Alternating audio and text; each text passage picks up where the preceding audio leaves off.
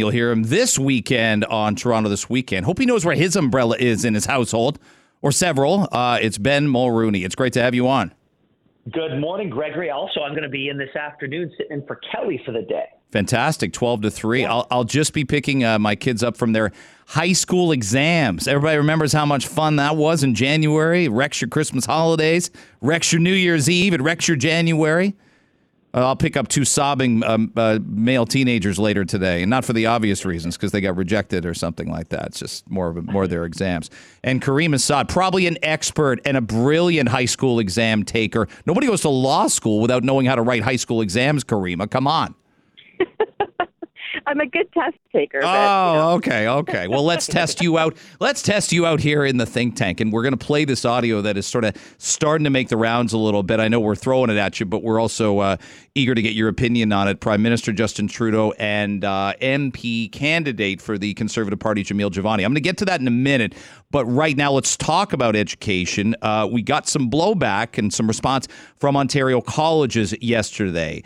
They are suggesting chaos will be created if international students are cut and or capped. So let's start here with you, Caryma. This is obviously such a hot topic. But what we're starting to see is when the federal government says we're going to put limits on, of course, the colleges don't want fewer international students. And I admit there's some pressure on the Ford government to allow tuition to be raised. I think there's a bit of a trust factor here. I think everyone understands maybe tuition should go up, but I also wonder if we need to see international students capped first. How do you view it's a touchy topic. How do you view it? So with the caveat that I don't have sort of a full economic analysis, I do understand that international students are a major revenue stream. I also understand that a lot of students come in and are themselves misled or brought in under false pretenses about what it is they're going to learn, what they can expect, how they'll be able to perform, what their practical opportunities are, and you have colleges who are benefiting the most, and at times at the expense of surrounding communities, because there isn't very clearly the infrastructure to support this influx of students. So that's the broader context that needs to be considered. And the idea that there are, in fact, diploma mills that aren't properly equipping students with what they need, and it really siphons resources, and the beneficiaries are these private colleges, right? So that's something that has to be looked at. I think, yeah. And Ben, without knowing all the details of where a college's finances are, Conestoga College, I can tell you, like it seems like the number is right around. They've got 30,000 international students there. They have more students not born in Canada than born in Canada. And of course, there should be opportunities for people from other countries. But they're taking $20,000 a kid, not putting anything back into housing or the community, and they collect $600 million in tuition. I'm sure we'd all love to know where that money goes, right? I think transparency in all of these cases as it relates to education is vital. I don't know that they're not necessarily putting anything back into housing. I mean, when you've got people here for a certain amount of time, they've got to find a place to live. They've got to spend money. They've got to eat. Oh no, sorry. I mean the colleges aren't putting anything back into housing. That's what I mean. They're not building based on a percentage of kids they get. That's what I meant.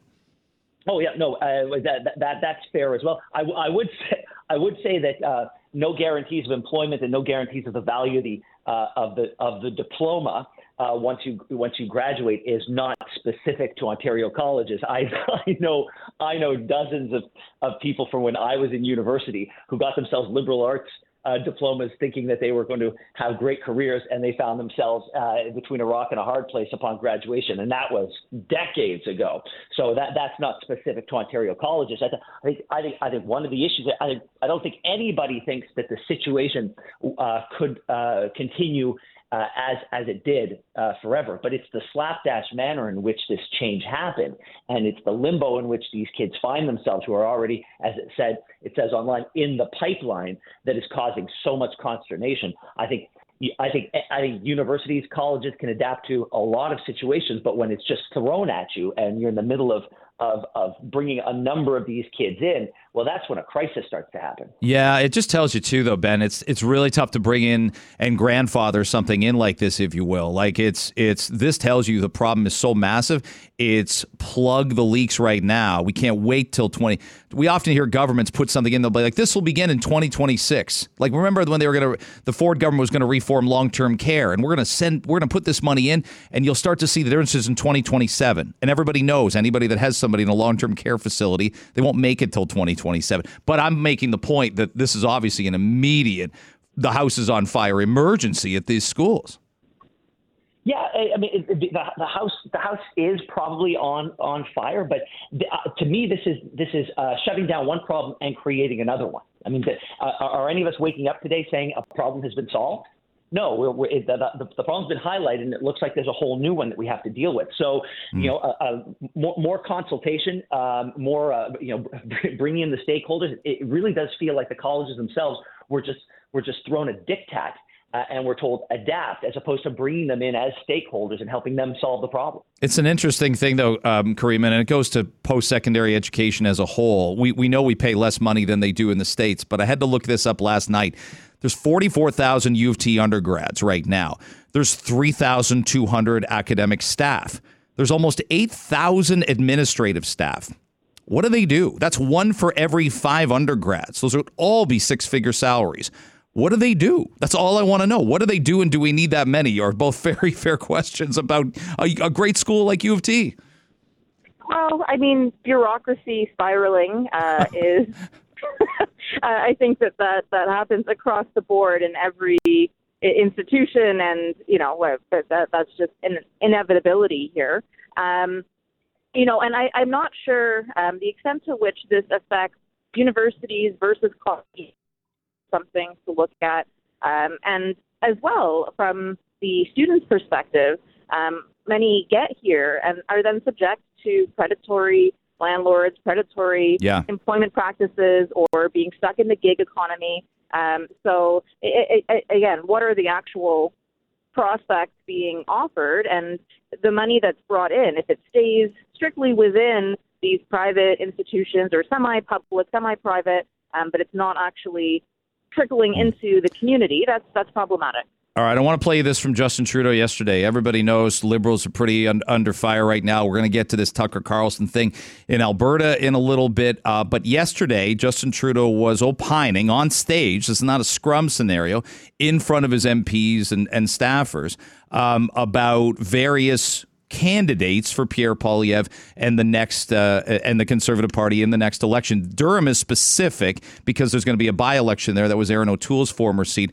Here's what he said about Jamil Jivani, who is going to run in Durham, and he called him a name that I knew right away it was going to get some misinterpretation here. I want you to hear the Trudeau comment, and then I'll follow it up with what Jamil Jivani said about it. And now, Pierre Poilievre's new candidate in Durham is a twofer. Okay, here's Jamil's response.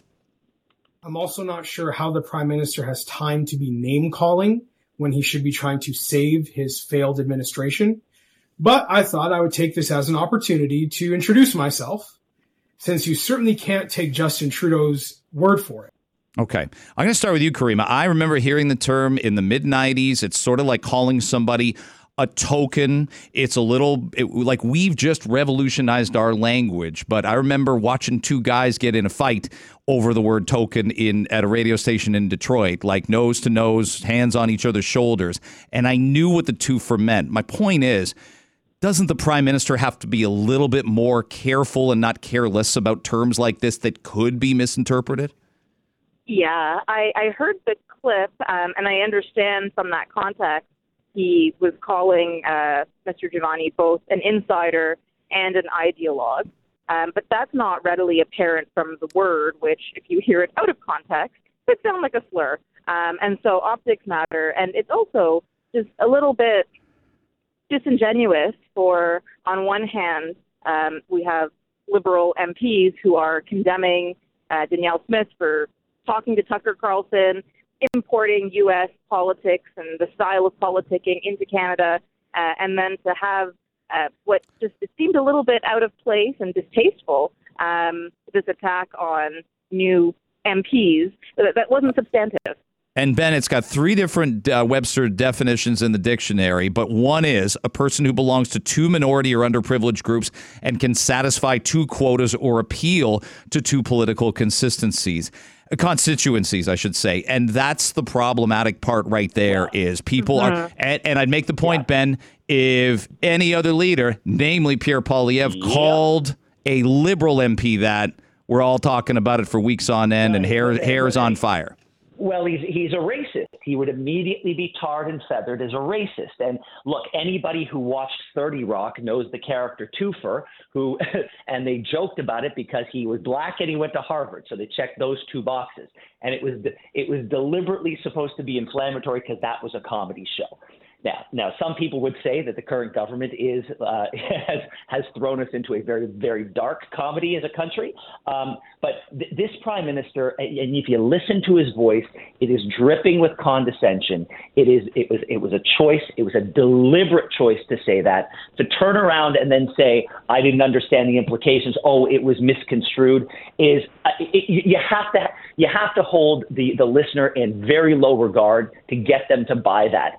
This is a government that plays fast and loose with expressions. They are very quick to call somebody a misogynist, a sexist, a Nazi with absolutely no proof. And so for this to happen, this is, for me, par for the course for this government. That, as I've said before, the self-righteous believe that the rules that they want us to live by don't apply to them because their mission is so critical to reshaping this country. And so we've seen it before. We're going to see it again. It's a very much do as I say, not as I do sort of attitude from this government.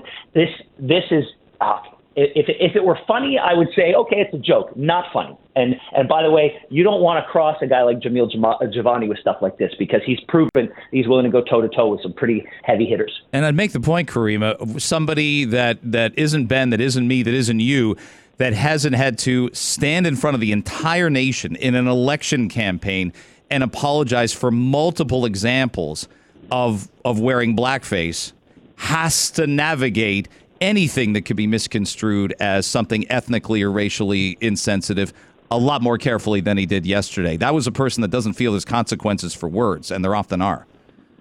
Yeah, I would just expect a bit more thoughtful, conscientious from, but words from a leader. So on that level, it's disappointing, and it's annoying to have to even parse this because it was a choice. I agree with Ben on that. It was a choice that was made, and it's intended, I think, on some level to provoke this discussion around things. But I don't find it particularly helpful. And again, it's not substantive. Here's what I'd say, Ben. It probably helps Giovanni's campaign. It gets him a lot of attention. This doesn't make any sense. What he's amplifying, he's saying Roman Baber is this, Sabrina Maddow is this, Jamil Jivani this. These people kind of had profiles already. You're just amplifying them, going, you're going to make me want to vote for them instead of not voting for them if you're going to Why would people get into politics if the prime minister is going to run a smear campaign against them at his own retreat? Well, and this is what blows my mind is that this was a government that in large part got elected the first time because they were so effective at controlling messaging, at carving out what they wanted to say and how they wanted people to, and their self-awareness was through the roof. They knew how people saw them. They leveraged it. They flipped things on its head. They were better at telling stories than anybody else. And for the first part of their mandate, they were the best in the world at it, as far as I was concerned. They've lost the plot. They do not know how to message for the life of them, and it's to their detriment. You mentioned the event in Calgary, Caryma, and I'll just set up brief context for people. U.S. broadcaster Tucker Carlson crosses the border. He sits down with Danielle Smith. He did his own event where the Oilers play, where Rogers Arena is in Edmonton. Carlson may not be everybody's cup of tea, but we watched four MPs strut out there yesterday for the Liberals and almost suggest, and by the way, for everybody that thinks the media leans left, they weren't having it. They were hammering Stephen Guilbeault. They were hammering Pablo Rodriguez, saying, what are you saying? He shouldn't even be allowed to cross the border? What did you make of it? Well, as I said, I think that when you sort of, as far as Tucker Carlson is concerned, the demographic that he speaks to, that he spoke to, the fact that even Fox News considered him too much of a stigma liability, that's the context. And his actual words and speech, from what I could parse out, there were what some may refer to as dog whistles, or the idea of feeding into narratives that people are being replaced, right? And that was kind of the wink, wink, nudge, nudge. And I think that's where people have upset and concern. But I don't know that the finger pointing and the finger wagging is anything other than actually bolster for those who are hearing him. I think it has a counterproductive effect. So that's my take on it, that the idea of deplatforming, and it's just not as effective as actually countering a message. Ben, it's Tucker Carlson ain't everybody's cup of tea. Daniel Smith ain't everybody's cup of tea. But then we're going to get into free speech arguments. Don't watch. Don't vote for them, right? Well, exactly. I completely agree with Caryma.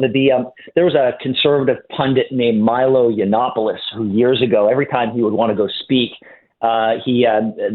students would protest, and that only made his fans want to see him more. What actually got him to stop speaking wasn't the protests. It was the words that came out of his mouth. He said something that was a bridge too far, and all of a sudden he lost the following that he had. Tucker Carlson was forced out of Fox News because of the things he did and said. It wasn't because of protests against him and people demanding that he be banned from this and banned from that. That galvanizes people. That turns him into a martyr. So if you don't want him there, let him speak. He will get himself into trouble.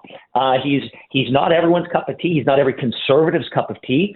But if you try to marginalize him, those who love him will love him even more. So you're saying for the 4 Liberal MPs, you're Ben Mulroney, senior advisor to the Liberal Party. You're like, don't go out there and start talking about him and complaining about him, right? Well, what are we doing here? Like, what's the end goal? I thought diversity was our strength, and diversity includes diversity of thought.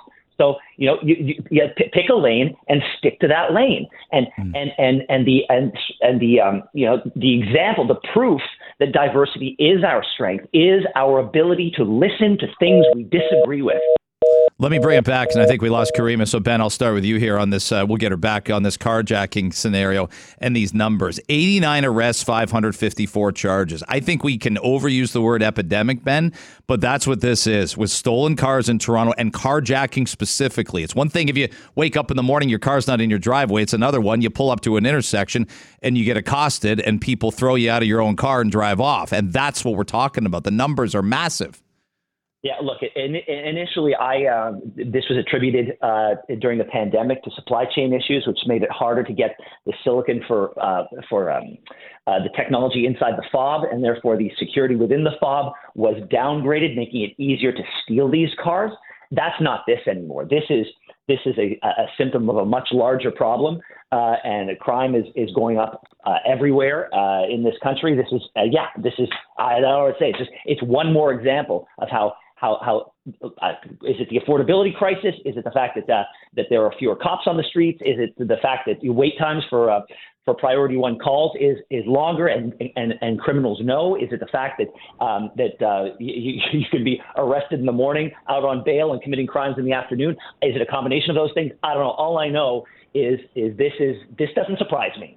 How about that? Caryma, is this about society? Is it about there isn't a strong enough sense? This is a really difficult crime to catch in the act. I often say, why would anybody rob a bank? There's cameras and security and an armed guard when you can actually take what you'd get from the bank and drive off in someone else's SUV. I mean, that's the criminal mind, and it's clearly catching on.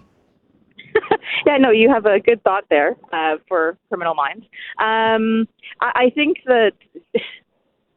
It's indicative of something deeper going on in society, that this is so prevalent, that people resort to this, that they feel it's an easy option. I am a big proponent in thinking and talking about the social determinants of crime.